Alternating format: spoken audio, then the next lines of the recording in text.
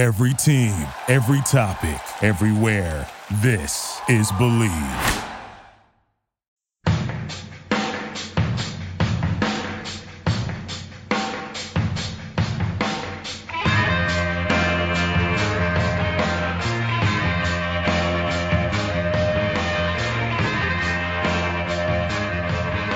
Hello and welcome to episode number 59 of the Draft Analysts, presented by the Believe Sports Podcast Network.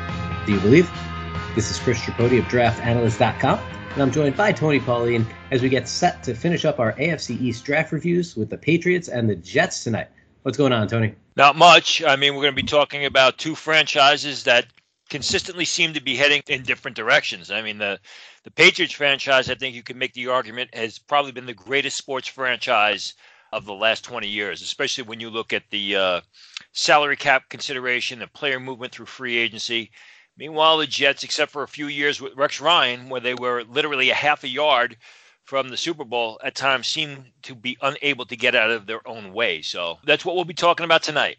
Absolutely, and we'll never know what may have been if the Jets ended up making those Super Bowls, but certainly they're looking to be a team on the upward trajectory, and that's their hope, so we'll see if they can get there. But we will start here with the New England Patriots. We discussed them in our division recap shows as rivaling the Buffalo Bills for the AFC East best draft. Now, that draft all started with the last pick of round one, where the Patriots chose Arizona State wide receiver N'Keal Harry, the only non-rookie receivers on the New England roster that actually have contracts heading into next season are Braxton Berrios and Damon Patterson. Josh Gordon and Demaryius Thomas are up in the air for, at the very least, the beginning of the season for various different reasons. So New England needed help here in addition to Julian Edelman and Philip Dorsett. Harry's a big physical receiver, really impressed at the combine after rumors were that he would run in the 4.6s and even 4.7, ran a 4.53, which was a great time for him. Despite that, he's not a great separator, but he's excellent after the catch with the ball in his hands. He's got good ball skills and the ability to win down the field and in the air, and really should help New England right away, regardless of the role he ends up playing, even if there may have been better options available at his position on the board when New England ended up drafting him. Yeah, bigger receiver. I mean, everyone projected them to go tight end, but there was no tight end available to them. So what do? They go with a bigger body possession receiver who, as you said, performed much better than expected at the combine. I would expect that he's going to quickly become a favorite target for Tom Brady because he's the biggest receiver that they're going to have in their starting lineup, and he's already penciled in to be with the first team. So, overall, when all said and done, we had said on draft day the board was A.J. Brown was the number one receiver on their board. Turned out to be N'Keal Harry. I mean, same type of receiver, a little bit bigger bodied. Good for Harry, and I'm sure the Patriots will find a way to extract as much talent as possible from him. Now, day two brought four rookies to Foxborough. Vanderbilt cornerback Jawan Williams started it off in round 2. Michigan edge rusher Chase Winovich in round 3, along with Alabama running back Damian Harris and West Virginia offensive tackle Yodny Cajuste. Now, Williams was New England's second straight corner in the second round. They drafted Duke Dawson out of Florida last season. Williams has good size, good ball skills, but deep speed is lacking. And most know about the Patriots' general failure of late drafting corners early. They've hit in free agency. They've traded for players simply because they haven't been able to draft corners. Hopefully for them, Williams bucks that trend. Winovich, out of these four players, is actually my favorite pick. A good athlete with a high motor, produced well for the Wolverines, outproduced his more ballyhooed teammate Rashawn Gary, who went 12th overall to Green Bay. He's only 256 pounds, so he's a bit small to play end in a 4-3, but his floor is that of an excellent situational rusher. Damian Harris enters a bit of a crowded backfield here. Not sure if the Pats drafted him because they're concerned about Sony Michel's longevity. There were questions about Michel's knee heading into the draft last year, but Harris is probably their most complete overall back. He can run between the tackles. He has good vision and burst. He's a solid, if unspectacular, receiver out of the backfield, but Michel, not much of a receiver, and obviously James White is a guy who's not going to bang it on the inside between the tackles. And now Cajuste, like Williams, another upside pick here with good size. He's strong at the point, has some struggles in pass protection, but should provide some solid depth behind Isaiah Wynn and Marcus Cannon with the ability to step in for either one of them if necessary. And Tony, what do you think of the Patriots' second-day picks? The thing about Williams is this. He has the size, the temperament, the mentality to be kicked inside to safety if you're concerned about that cornerback speed. I think he'll do well in the Patriot system. But again, he can play zone. You can play him facing the action. And I think Belichick will find a way to protect against that lack of deep speed. Chase Winovich, in a lot of ways, he's the ultimate Patriots pick. A guy who gets the most from his talent. You look at the Patriots, you think of guys like Mike Vrabel, you think of guys like Teddy Bruschi, guys who really didn't fit at the next level. I think Chase Winovich obviously fits, but I think he's the perfect Patriots player. Belichick will put him in positions to produce at the next level. He'll move him around. He'll get everything out of Chase Winovich. I think this is a great pick for the Patriots, as was Damian Harris. I mean, he's more of a downhill power ball carrier, which they really don't have on the roster right now. You know, Sonny Michel, as you mentioned, has had some injury concerns. He's more of a quick, explosive guy who can turn the corner. James White's a third down back. I think what Damian Harris gives him, he gives him a more of a short yardage goal line type of ball carrier that can move the pile and move the sticks.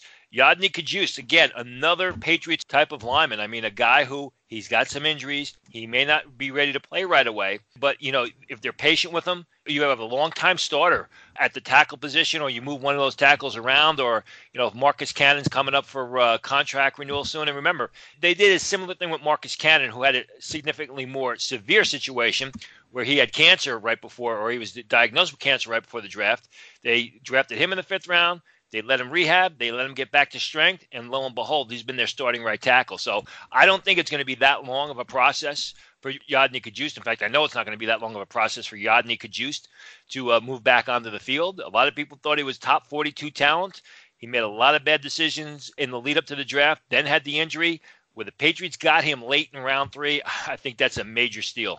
And New England added 5 picks on day 3. Arkansas guard Yelda Froholt and Auburn quarterback Jarrett Stidham were their 4th-round picks. Maryland defensive tackle Byron Cowart and Stanford punter, yes, I said punter, Jacob Bailey were their picks in round 5. And Mississippi corner Ken Webster was their final selection in the 7th round. Froholt fortifies the interior offensive line after they took Kajus to help out at tackle.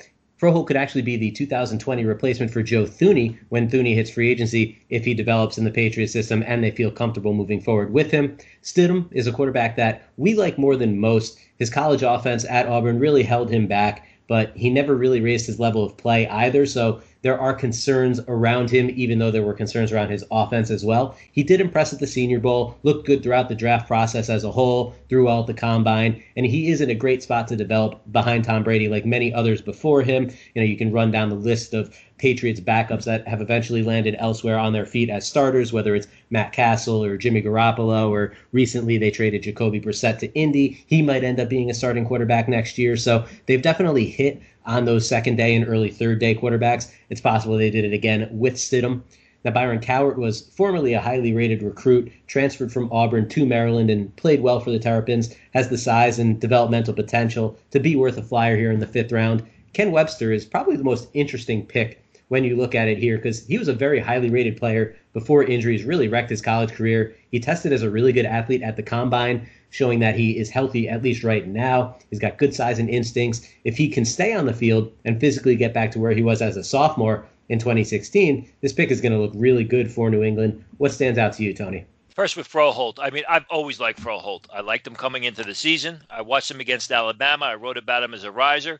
I, for the longest time, had him as a 4th-round prospect. I foolishly moved him into the 5th round right before the draft. I think this is an outstanding pick for the Patriots. If he doesn't replace one of the starters in time, he's a terrific backup, and I think he's going to be on the roster for a long time. Stidham, I mean, we can talk about Stidham until the cows come home. We've gushed over him, as you said, and we spoke about him more highly than others.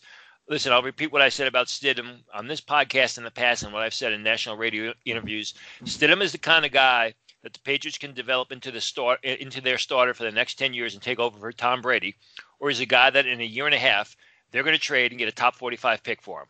He has all the physical skills. He showed in 2017 he was probably deserved to be a 1st-round pick, did not play well in 2018. It's a matter of pulling the pieces together. And, you know, along with Andy Reid in Kansas City, Doug Peterson in Philadelphia, the Patriots as an organization have shown the ability to develop quarterbacks like no other team in the league. Brian Cowart, the 5th-round pick from Maryland, liked this kid since he was at Auburn. Had some issues at Auburn, transferred. I think he's going to fit well in the Patriot system. They'll probably use him sort of as a 3-technique guy on the inside to make plays. He's athletic. He's strong. He's explosive. He plays with a great mentality. I think it was a terrific selection. Jacob Bailey for the Patriots in the 6th round. in the 5th round. They always have a way with drafting these kickers late in the draft who somehow stick around forever. Will Bailey be able to do that? We'll wait and see, but I can understand why they would take him in the 6th round. As you said, Ken Webster, an interesting pick. Just to reiterate what I said on Sunday of the draft, Webster's a guy who, coming into the 2016 season, I had rated very highly, suffered a devastating injury the first game of the year against Florida State, was on the sidelines, basically has looked like a fraction of himself the past year since returning from that injury because it was such a devastating injury, but he tested much better than expected. And again, this is a Patriot type of pick, a guy who they will draft late. They don't need him to play right away. They'll let him develop. Maybe he makes the active roster as a 9th defensive back, 4th cornerback. Maybe they put him on the practice squad. But if he ever gets back up to the form that he showed his first 2 years at Mississippi, and he's able to stay on the Patriots roster, they got themselves a steal. Absolutely. And the Patriots also picked up 10 undrafted free agents after the draft. Missouri linebacker Terez Hall is the only one we actually had graded as a draftable prospect. He's 230 pounds, but has good length at over 6'1". He's a bit thin in terms of holding up against the run, but he has enough speed and athleticism to contribute on special teams and as a backup at the second level. NC State wide receiver Jakobi Meyers is kind of yet another slot prospect for the Patriots, a team that obviously has stockpiled these types of players throughout the year. But Meyers isn't that short, shifty guy. He's more of a big slot at 6'1.5", 203 pounds. Not a great athlete, but a definite reliable target underneath for Ryan Finley with the Wolfpack. Shows the ability to go up and get the ball in the air at times as well. Actually had a good vertical jump at the combine to kind of confirm that ability might be able to translate at the next level. So those are two guys that caught my eye out of the post-draft signings here. Thoughts on those two and maybe some other UDFAs of note for you, Tony? I like Terez Hall. He's a run and chase linebacker. I think he should have been selected in the late rounds. Jakobi Meyers, off the 2017 film, I absolutely loved him. I thought he was a potential middle round choice. Did not play as well in 2018 as I expected. Decided to enter the draft ran terribly. I mean, I don't think he was able to get under 4.6, which is why he fell out of the draft. But the fact is this, he's a solid route runner. He's got reliable hands. You use him on underneath routes, and you may have something there. Calvin Anderson, you can find a scouting report on Calvin Anderson at draftanalyst.com. He was a guy who was not graded by scouts coming into the season, played very well for Texas at left tackle. I think he's going to be a good backup at the next level. I don't know if he's going to make the Patriots roster, but I think he's going to be playing football this fall on either an active roster or practice squad. I was never very big on Malik Gant. I had him graded as a free agent. Some people thought he was a middle round prospect. I saw a guy who was slow, who didn't have great sideline to sideline range, and at times did more hitting than tackling. Andrew Beck's an interesting choice. He's a real good blocker. I could see with their need at tight end, I could see Beck making the roster as potentially a third tight end. He's definitely a Bill Belichick type of guy. He's not the greatest athlete, but he gets the most from his ability, and he's someone who on 3rd and short or 3rd and goal, you can put him on the field. He's going to do an excellent job as a blocker, can sneak off the line of scrimmage and catch those short passes. Nick Brissett of LSU, a lot of people thought he was going to be selected in a draft. We did not have a draftable grade on him, but still, he offers some size at the running back position for the New England Patriots, so I think he's going to compete for a roster spot. Now, we talked on our division recap show that the Patriots were probably one of the top 2 drafts in the division, along with the Bills. Tony, how would you grade it overall? I thought it was good. Good, bordering on real good, if you would. I love their second-day picks. Joejuan Williams, Chase Winovich, I think, is going to add immediate impact as a rookie. I think Damian Harris will produce as a rookie in certain spots. I think Yodny Kajust will eventually be a big-time player for them. I like Froholt and Stidham in round 4. I like Cowart. I think they got guys. I don't think they got any superstars. I think they got guys that are going to help as starters or situational players, and I think they filled a lot of needs. I thought it was a terrific effort by the Patriots. Now, we'll hit the Jets in just a moment, but before we do, please support the Draft Analyst by subscribing on iTunes, Stitcher, Google Play, or any of the big podcast platforms. You can also find us at Believe.com. Leave a rating and a review. And if you have any questions you want answered on the show, tweet us at Chris Tripodi, at Tony Pauline, at Draft Analyst 1, and at Believe Podcast to get in touch with the show. Now, the Jets only had 6 picks in this year's draft after they traded up last year for Sam Darnold, gave up a bunch of second-day picks in order to secure their quarterback of the future. Now, there were obviously many rumors that they wanted to move down from the number 3 overall pick, and that they would even take a discount to do so in kind of a desperate move to gather more draft capital. in the end, they stayed put at number 3, whether the offers weren't what they expected or whether they just weren't that interested in moving down and it was a smokescreen. We'll never know, but they ended up drafting one of the clear top 2 prospects available in this year's draft in Alabama defensive tackle Quinnen Williams. He'll play between Henry Anderson and Leonard Williams, who the Jets took several years ago in what ended up being actually a similar situation as a top talent who fell a couple slots behind some quarterbacks and other players at positions of greater value, if you might say. But those are 3 guys who can fill multiple spots on Greg Williams' defensive line. They can all fill in at different places. He can move them around. He can play them like chess pieces. So it'll be interesting to see how he uses them there. Nick Bosa, the other top prospect in this draft, would have probably filled their edge need a bit better, but he didn't get past San Francisco despite his political leanings. But Williams is a guy who enjoyed a breakout 2018 season. He ran a 4.83 40-yard dash at 303 pounds, really showing off that athleticism. He's disruptive. He plays well against both the run and the pass. I mentioned that the Jets need some help pressuring the quarterback. Williams can do that from the inside. 8 sacks last season, and as we've seen, the Jets can't get past the Patriots, and one way to knock Tom Brady off his spot is to provide interior pressure. So even if they didn't get an edge rusher, they did get a guy who can push the pocket against both the pass and on running downs as well. As much as a trade down would have helped them add picks, it's really hard to quibble with Quinnen here. Yeah, absolutely. I mean, they got the best player in the draft, and they deserve credit for that. I don't know if there were any trade offers. I don't know if we'll ever find out if there were any trade offers. But like you said, I mean, this harkens back to 2015 when Leonard Williams fell into their laps. He was the best player in the draft. They had some trade offers then, but Maccagnan decided that the offers were not worth the value of bypassing Leonard Williams. But like 2015, I mean, defensive tackle was not an area of need for the Jets.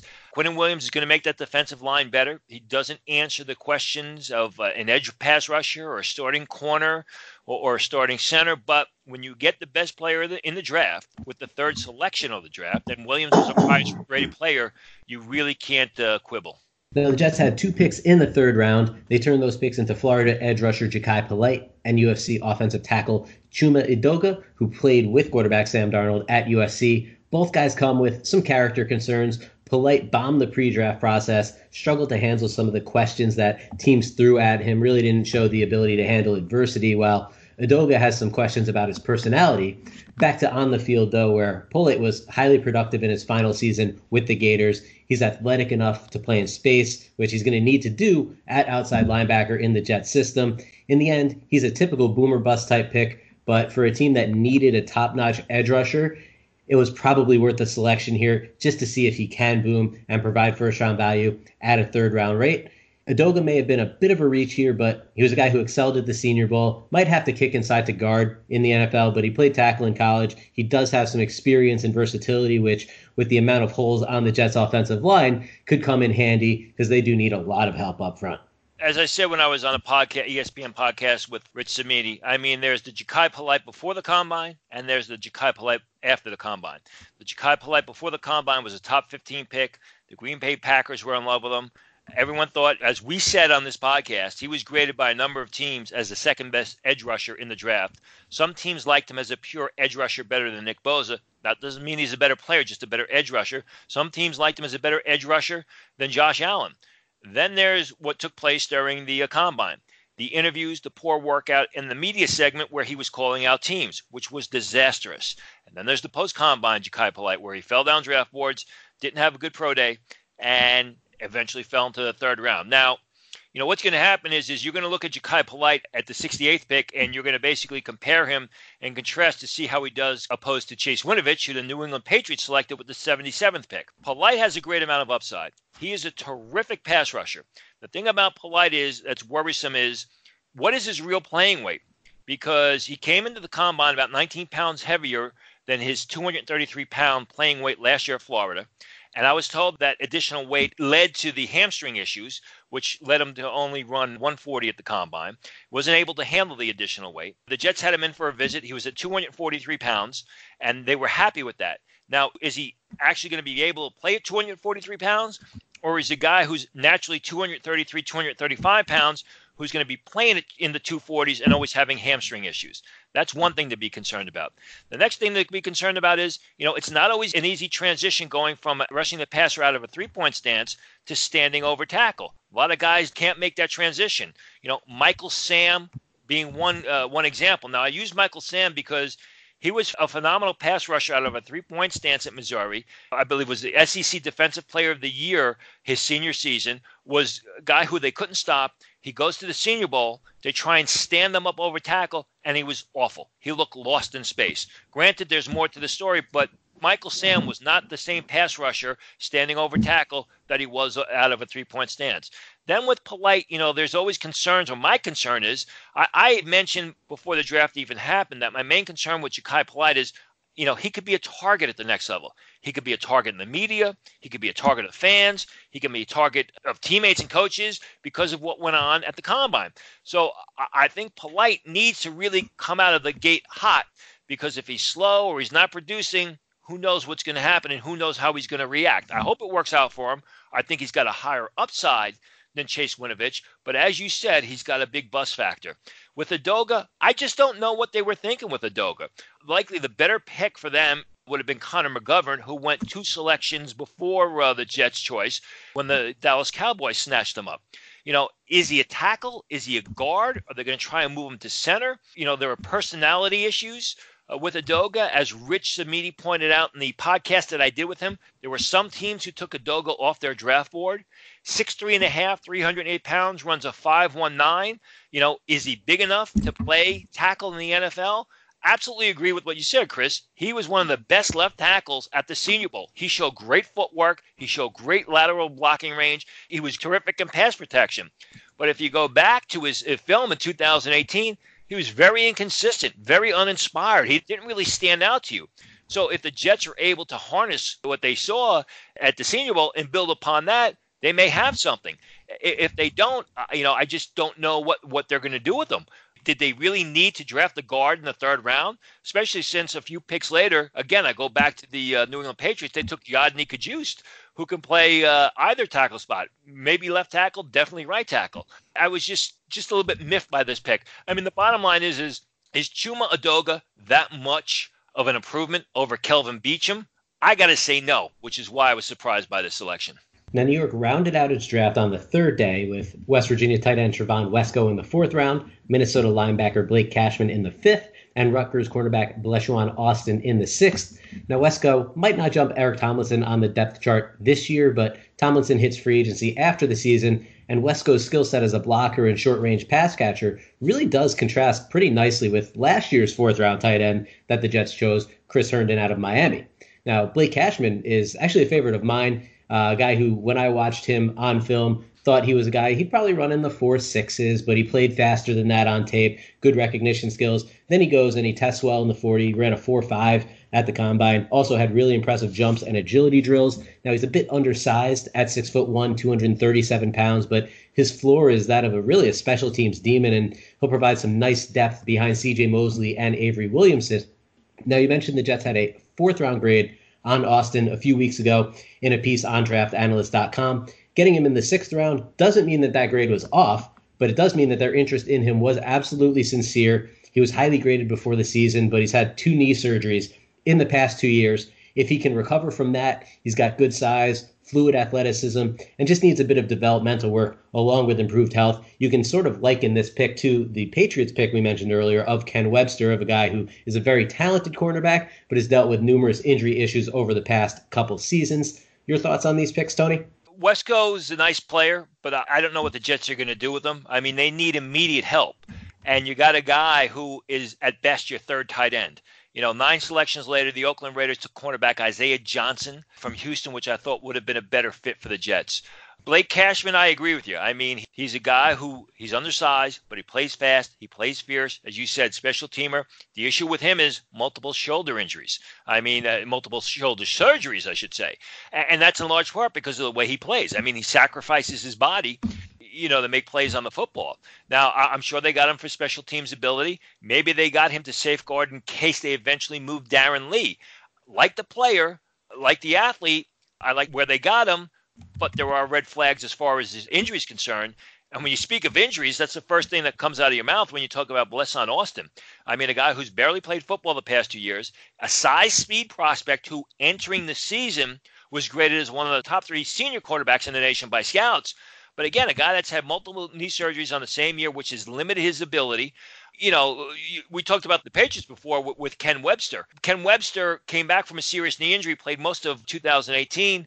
Bleston Austin has basically been on the sidelines the past 2 years. He's a size speed prospect with an injury history who the film isn't that great. It's a guy that's got a high upside.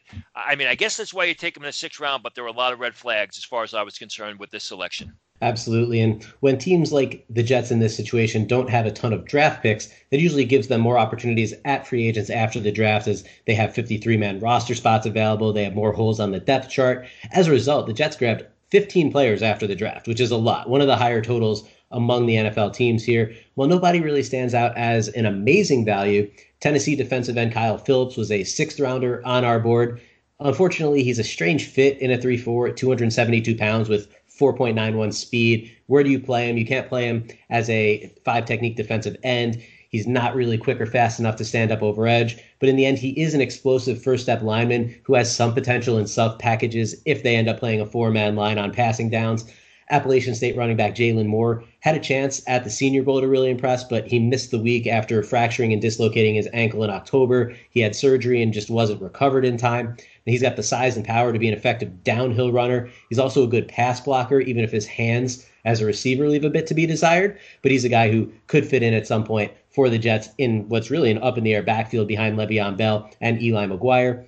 And Wake Forest receiver Greg Dortch should help replace Pro Bowl returner Andre Roberts if he ends up making the team. He's probably too small and not a good enough athlete to make up for that lack of size to truly make an impact as a wide receiver, but he was highly productive with the Demon Deacons and does have good ball skills, but in the end, probably just too small to make a big impact outside of special teams. Tony, what do you think of the Jets UDFA haul? Yeah, too small and too slow for Dortch, because the problem with Dortch is not only is he small, he didn't run under 4.6 during his pro day. So you're talking about a guy with poor size speed numbers. I agree with you about Kyle Phillips. I like him as a player. Jeff Allison, he's a tough, stout inside linebacker. I like Santos Ramirez, the defensive back, the safety from Arkansas, more of a strong safety special teamer. When I look at this group, you know, despite the fact that it's got large numbers, I just basically see roster fill here. I see guys that are camp bodies. I don't see any of these guys. Maybe Santos Ramirez, maybe Kyle Phillips, if they use him correctly, that have any chance of making an active roster. And like you said, you know, a lot of needs for the Jets, limited picks. You know, we talked about some of the guys that the Patriots signed, Jacoby Myers. We've talked about some of the guys that the Dolphins and even the Buffalo Bills signed in free agency. Tyrell Dodson of Texas A&M, David Sills of West Virginia. I don't see anybody of that caliber from the signings that the Jets inked after the draft. Yeah, and one theme, if you've kind of listened over the last 15 minutes, it's pretty obvious, is that the Jets have a lot of risk in this draft. More or less every player they chose was a risk outside of Quinnen Williams. Maybe Trevon Wesco wasn't really that much of a risk, but again, how does he fit? They needed more immediate help, and for a GM like Mike Maccagnan, who is reportedly on the hot seat here, and you know, everything you look at says that he probably should be at this point in his tenure, you draft the guy who's going to be your backup tight end potentially next season. Really didn't make a ton of sense, as you said, even if he's a solid player. But in the end, I think a lot of this draft is going to depend on Jachai Polite. If he hits, it's going to be a lot easier to stomach a lot of the other risks that the Jets ended up taking. If he doesn't hit, well, this could be really, really ugly after Quinnen Williams. What kind of grade would you give the Jets in this scenario? You know, I think Quinnen Williams is the only thing that keeps it afloat for me, because overall, I think it's a poor effort except for Quinnen Williams. Like you said, Jachai Polite, it's a boom or bust pick. I understand why the Jets rolled the dice, and I could see why they would do it. But when you look at the other picks, I mean, these other guys are more luxury selections that a playoff team would take. You know, I could see the Patriots taking a guy like Adoga in round 3 or Bleston Austin in round 6, and then, you know, trying to develop them, trying to see if they can stash him on the active roster, put him on the practice squad, or just cutting him, and it doesn't matter. Trevon Wesco is a player that the Philadelphia Eagles would select to be their third tight end, not the New York Jets in the 4th round when they, you know, they've got a good cornerback like Isaiah Johnson still available to them, and they need an immediate starter at cornerback. They don't need a third tight end. You know, they passed up Kelvin Harmon in the 6th round in favor of Bleston Austin. The Skins picked him up 10 selections later. I mean, Kelvin Harmon would have been an immediate help for the New York Jets as potentially their fourth or maybe even their third receiver. I just think that Quinnen Williams is a saving grace for this draft. I hate to be redundant. When you look at the amount of holes, the fact is they had to come out of this draft with 3 starters, an edge rusher, a center, a cornerback. You look at this, maybe they got their edge rusher in Ja'Kai Polite. That's questionable. Quinnen Williams is going to help make the defense better, but I think overall, Quinnen Williams basically saves this from being instead of it being a poor effort, in my opinion, it's an average effort. And that's all for the 59th episode of The Draft Analysts, presented by the Believe Sports Podcast Network. Do you believe? If you're enjoying the show, please subscribe on any of the major podcast platforms and leave us a rating and a review. And feel free to ask us questions on Twitter that we'd be happy to answer on the show. We'll have another podcast for you Thursday to kick off our 2-show NFC East review, and we'll follow that up with one more Friday to get you through the weekend. Don't forget to check us out at draftanalyst.com and take a look at our 2020 mock draft, as well as scouting reports on your favorite team's draft picks and undrafted free agent signings. On behalf of Tony Pauline, I'm Chris Tripodi. Good night. Thank you for listening to Believe. You can show support to your host by subscribing to the show and giving us a 5-star rating on your preferred platform. Check us out at Believe.com and search for BLEAV on YouTube.